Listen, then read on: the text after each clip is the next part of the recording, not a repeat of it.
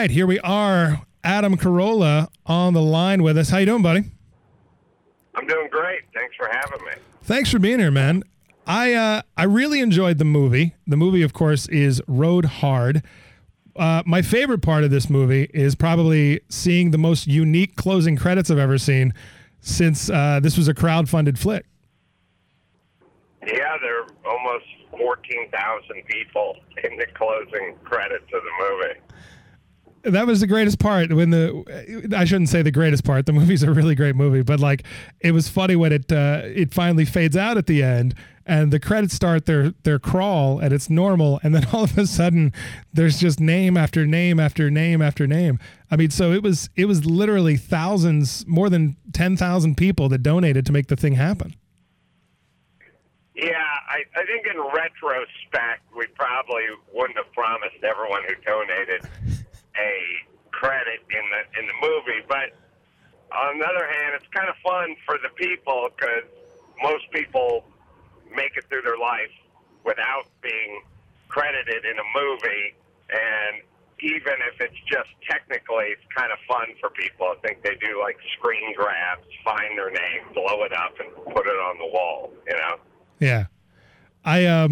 I noticed a lot of comics are now trying to do the same thing with like hour-long comedy specials, and what you end up having is a 50-minute comedy special with 10 minutes of credits at the end. Oh, really? I have not seen that. I've been so busy.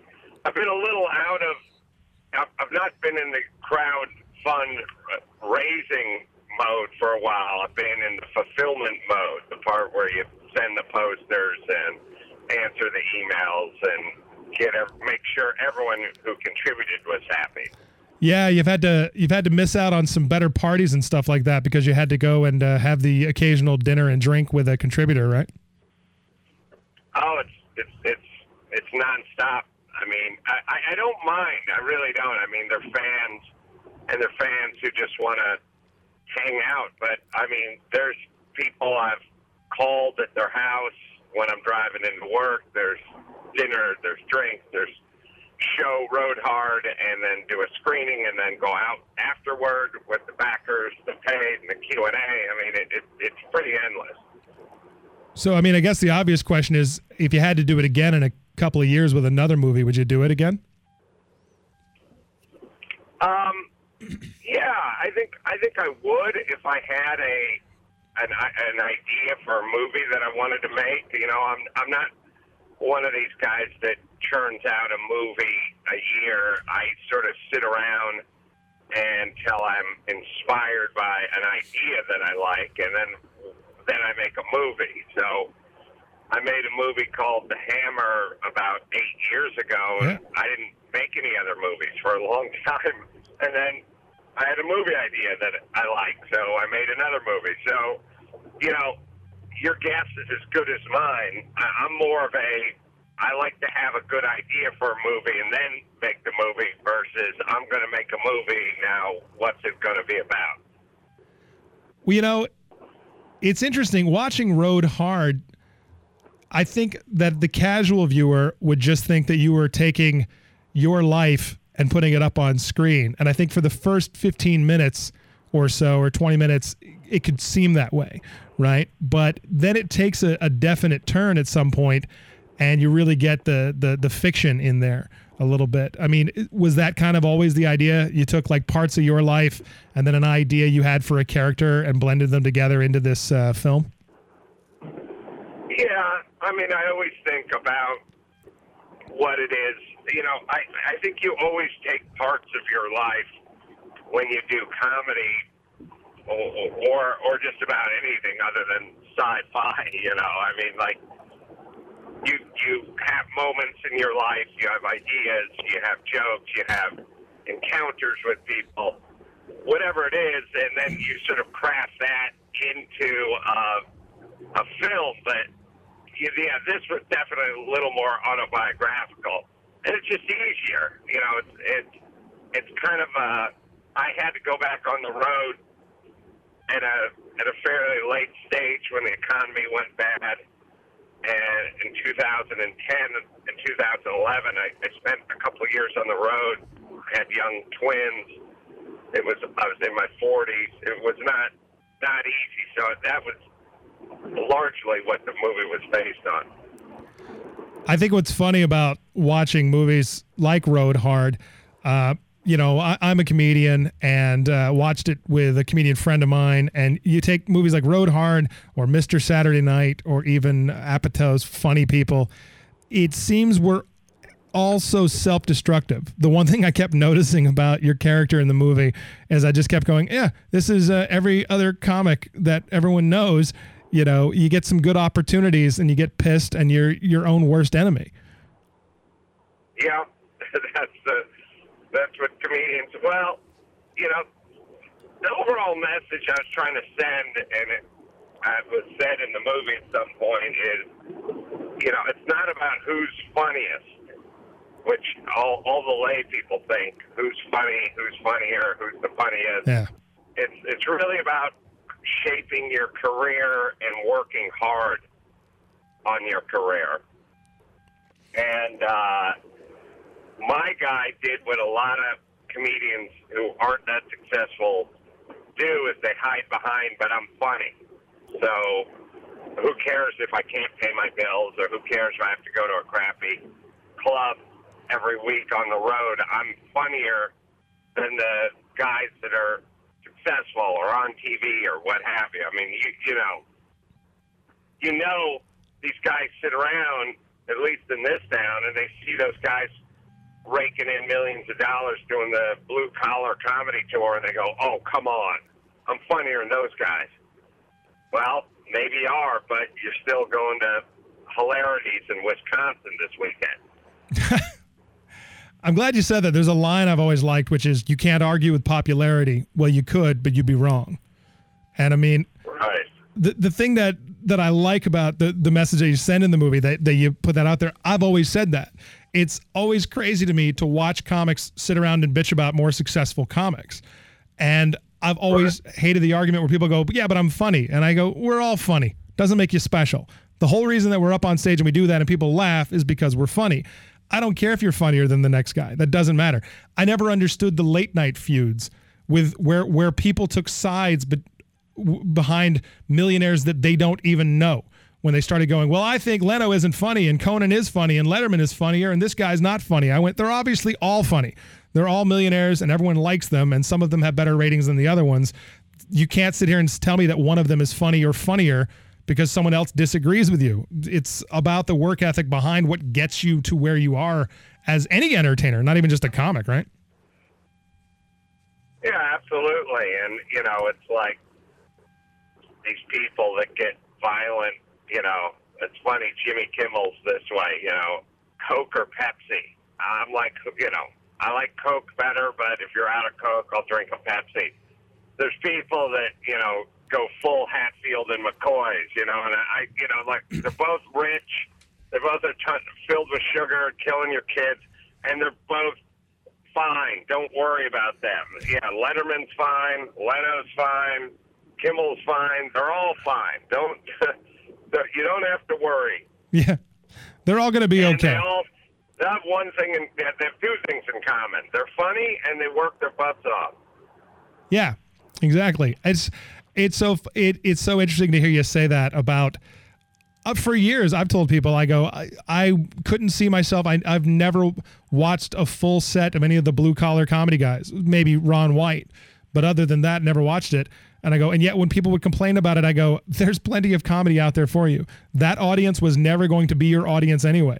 So to be angry that audience exists for them seems. Yeah, it's true. You're not going to share the same audience anyway, so what do you care? It's like somebody opening up a restaurant and you don't like Greek food, and now you're pissed off that there's a line going down the street to get food that you don't even like. So who cares?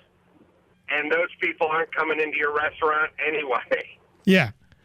I'm talking to Adam Carolla, who is a New York Times bestselling author, podcasting host, radio host, actor, comedian, and film director and producer and writer.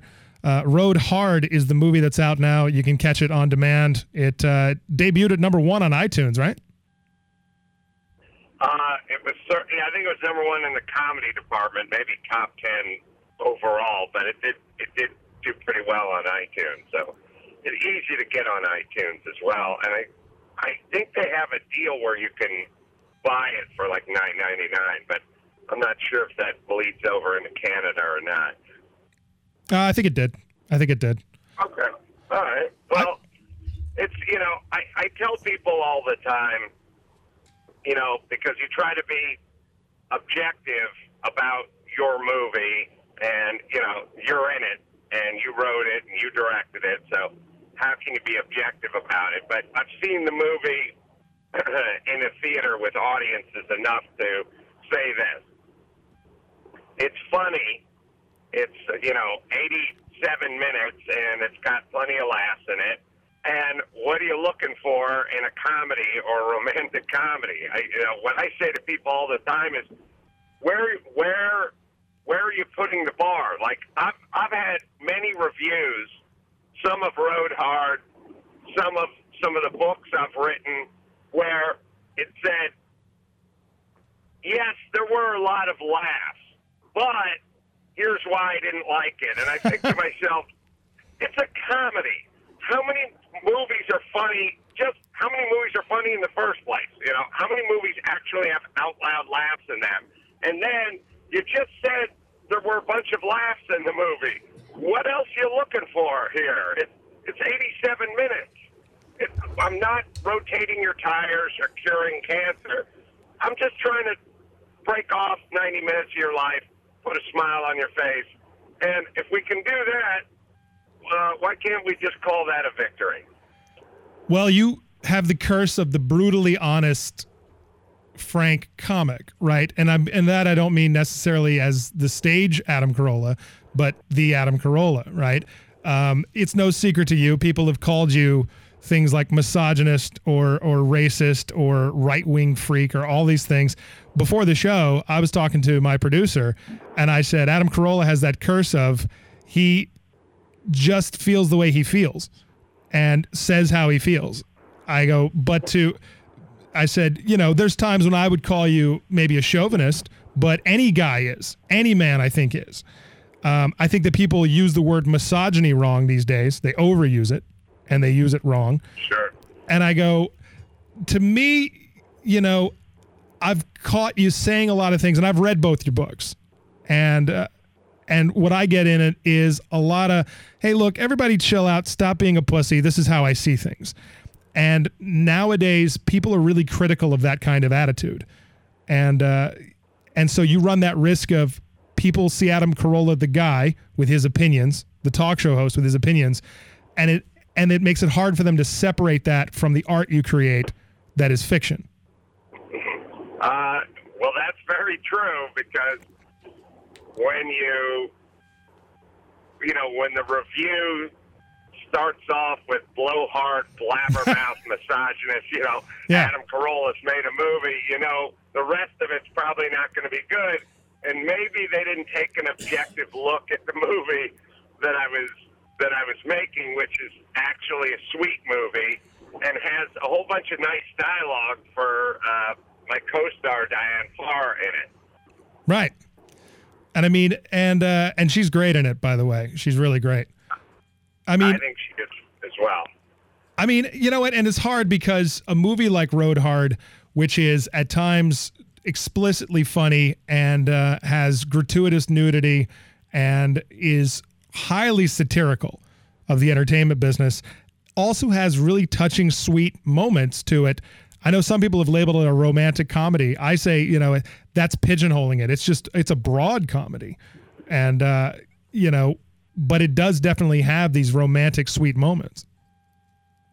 Yeah, well, life has a lot of sweet and salt and up and down and right and left to it. And my plan when I'm making a movie is to show, I don't want the characters to be one-dimensional. I didn't want this guy to just be playing this one note the entire movie, I wanted him to have some different sides to him. I think, like we all have. I think everyone is way more complex than, the sitcom characters that they portray oftentimes. And, you know, you have 90 minutes here, so you can kind of show different facets of the person, and that was my plan. So what do you say to the people that toss that word misogyny at you? Well, first off, it's always funny if I read a tweet or an article or something that says, you know, I feel sorry for Adam's wife and Adam's daughter. I'm in the car right now driving to Whittier to stand in the house to film a TV show for Spike. And it's going to be hot, it's going to be dusty, and it's going to be a long day. And my wife and daughter were asleep in their huge beds in their big house when I left. They have a much better life than I do. And I'm not kidding. It's a much better life than I do. I make a lot of money, but the way I make money is I have to go do Spike TV shows, and on the way home I have to work on books, and then that weekend I got to go to Indian reservations and do stand-up. They have a great life. And by the way, I love the bejesus out of my daughter and my wife. I've been married for 13 years. My daughter's 8, and I never stop wrestling with her. And we're insane. I mean, you're right. This overuse of the word misogyny. By the way, overuse of the word racist as well. It used to be, in order to be a racist or a misogynist, you'd have to actually do something bad to a woman or to a Hispanic or black or whatever it was. You'd actually have to take some action on it. I've never laid my hands on a woman. I've never struck anybody. I've never done anything. I kid about stuff, and other stuff I'm serious about. People ask me, who's funnier, men or women? I say, men are funnier. That's because we're trying to get laid. What do you want me to do? I'm not going to. It's just nature. Who's a better parent? All things being equal, man and a woman or two men? I go, a man and a woman. That's all things being equal. That's how it works. That's nature. It's not because I hate gay people. I wish there were more gay people. The neighborhoods would be nicer. I'm just telling you what it is. You want to label me what you want to label me, go ahead. But you got to find me one instance where I did something negative to someone who was gay, someone who was black, or a woman, and I'll wear that label. But you can't find it. Well, I've always found it interesting. It seems that, you know, you and Jimmy Kimmel really exploded with the Man Show, and it seems like people think Jimmy Kimmel, they think of him as a satirist, and they think of you as legitimately a misogynist. Yeah. No, all I am is a person who recognizes differences in genders, differences in cultures, and I point them out. I didn't invent them. I just point them out. I don't say men are better than women. I say men and women are different. Yeah. Clearly different. And by the way, to you blowhards out there who try to claim there isn't, is there an example in nature where the male owl and the female owl, or the male polar bear and the female polar bear, are the same and could do each job equally as well? I'm driving to Whittier right now to do a Spike show because I'm a lot better at it than my wife is. My wife is home right now with my twins because she's a lot better at that than I am. It works out nicely. Okay, so settle it once and for all. Are women funny? Some women are funny and some men are funny. When I did this article, I think I peeled off Sarah Silverman and Lisa Lampanelli and Kathy Griffin and a few other women. I gave a bunch of examples of women that I think are funny. It's totally insane. There are plenty of women that are funny. Well, first off, most people aren't funny. 99.9% of the population is not funny. There are plenty of examples of funny men and plenty of examples of funny women. Men are funnier because we use it as a tool to try to get laid. That's why we've evolved that's why we focus. That's why the class clown every year is a guy, because he's trying to get the girl's attention, because he's trying to get laid. That's all. I don't. It's simply nature. And by the way, I didn't make this theory up. You can go look it up. Sure. I know it's why I got into stand-up comedy. So yes, that's why there's more men who do stand-up than women who do stand-up. So let me ask you: is there another book on the way? You talked about writing books. You got another one coming? Yes, there's another one coming called "Daddy Stop Talking." So it's a little bit of a parenting book. Well, I'm a new parent. I've got a 15-month-old daughter, and it was interesting because before I had my daughter, I wondered how much my stand-up would change. And part of me thought it wouldn't, because, I was like, it's not really my kind of act. Suddenly now I find that my daughter has found her way just in 15 months into a good bit of my act. Has parenting changed you as a performer, as a comic, as a writer?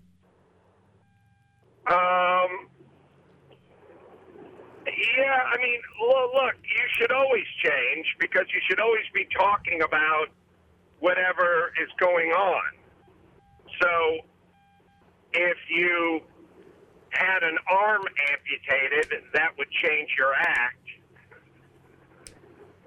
Not that having kids is as good as having your arm amputated. But everything you do, if you got into a car accident, it would change your act because you talk about it. If you got divorced, it would change your act because you would talk about it. Whatever it is that's going on in your life, I believe, should be talked about. And having kids is a pretty big thing to go on in your life, so you should talk about it. So you're a Hillary Clinton supporter for the next election, is what you're saying? That's what I'm saying. Hey, the movie Road Hard is really great, and best of luck. I know you got the new show on Spike and working on the new book and everything. Hopefully we'll cross paths somewhere along the road or somewhere in the next year or two. Thank you. Appreciate it. Yeah, thanks for joining me, man. I really do appreciate it. If you're in Toronto, come and hang out in studio. How about that? Absolutely. All right. That's Adam Carolla. Check out Road Hard. You can catch it on demand. Look on iTunes. It's also available for digital download. We'll tweet out more about it.